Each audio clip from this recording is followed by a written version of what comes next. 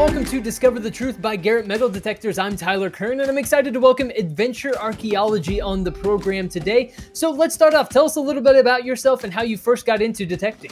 Well, it all started probably around 10 years ago. Me and my wife got married, and she got super excited because KG and Ringy had a show that was out. And truthfully, I'm a second generation treasure hunter. So my dad's been metal detecting and bottle digging since the early 1980s, and he actually still has his original 1982 Garrett machine that he swears by. But that being said, me being second generation, I've been raised around it. And I told my wife, I said, well, we could do that. We could go out and hunt for old coins and rings and jewelry and all that kind of fun stuff. And she said, really? And I said, yeah. So we went out, borrowed one of my dad's machines and took it out. And she found her first set of coins. And from there, she was hooked. And after she was hooked, she kind of got me more interested in it because I kind of passed it off. Growing up around it, I kind of really just thought my dad was a little bit crazy, to be honest. He was always finding old stuff and bringing it home, and I grew up with bottles and coins and stuff all on the shelves, and I had no idea that some of that stuff was worth a ton of money. So it was pretty cool. Not everything's about value. I soon learned that the history behind it was just as cool as the monetary value of each item. So as I did research on items, I just kind of got deeper and deeper into it, and that's how I wound up doing YouTube, was because I wanted to share all the history that I was learning with everybody else and let everybody know that it doesn't take a great adventure to go out and be able to find treasure. Sometimes it's in your own backyard. So that's how I got started. What's the most exciting and rewarding aspect of metal detecting for you? The most exciting thing about metal detecting to me is really the fact that you really, truthfully, never know what you're going to find. We don't know what the past held in every location, regardless of the amount of research you do. So just because you're in a Civil War area doesn't mean that you won't find something that's colonial.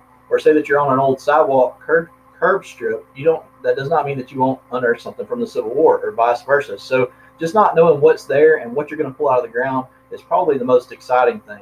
I will say probably the most rewarding thing about the hobby in general, though, is meeting people all across the nation and all across the world that share in the same interests that I do. So that really just makes it such a tight-knit community of people that you really kind of get to know each other, and you build a lot of friendships. So that's definitely the most rewarding thing for me. What's your process when you set out to search for the amazing things you find? Tell us a little bit more about that. I personally am a big fan of sand-borne fire insurance maps. And the reason for that is they've been used since the mid-1850s, and they really did a great job of mapping larger towns throughout the nation. And when they mapped those towns, they were so detailed. What they would do is they would actually show not only the houses, the schools, the churches, all that kind of stuff, the businesses. They would show where the outhouses were. They would show where the carriage stables were. They would show all of that kind of stuff. And it really gives you a detailed map. From there, it's about taking that map, because of it being 100 years old or 150 years old, and overlaying it on top of what I usually do is Google Maps. That way you can see if the roads have moved, if the houses have changed, and then from there, it's a matter of just getting a permission. And once you score that permission, you pretty much know that there's going to be good stuff there because that map tells you exactly where to look. So that's usually my process. You seem to have a knack for archaeology and searching rivers. Why is that? Tell us a little bit more about that. Now, I will say that I am an amateur urban archaeologist. And the reason I say amateur is because I actually do not have a degree in archaeology.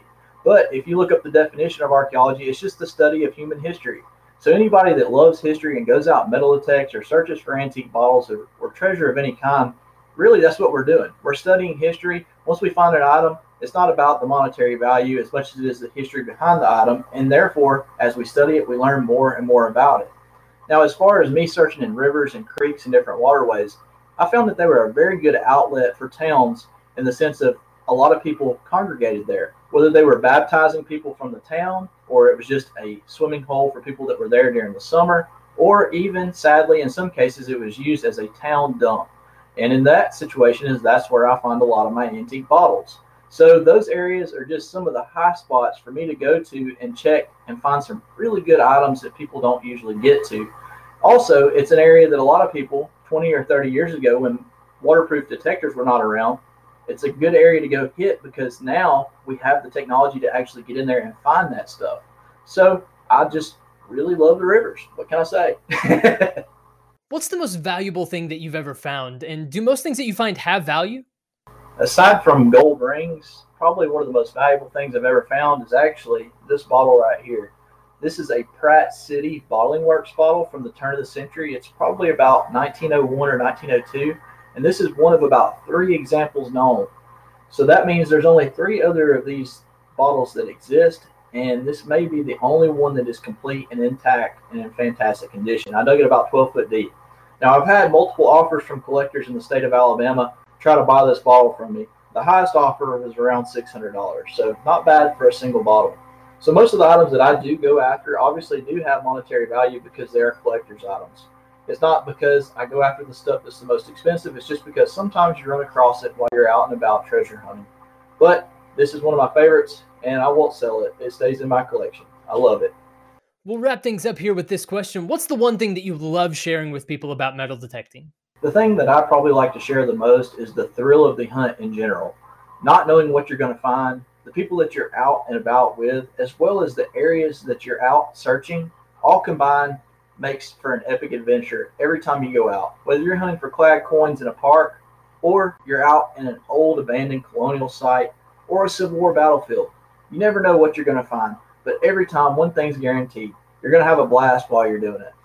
Thanks so much to Adventure Archaeology for joining us here on Discover the Truth by Garrett Metal Detectors. We'll be back soon with more episodes, but until then, I've been your host today, Tyler Kern. Thanks for joining me.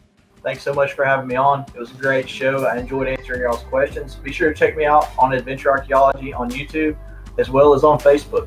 We'll see you guys in the next adventure.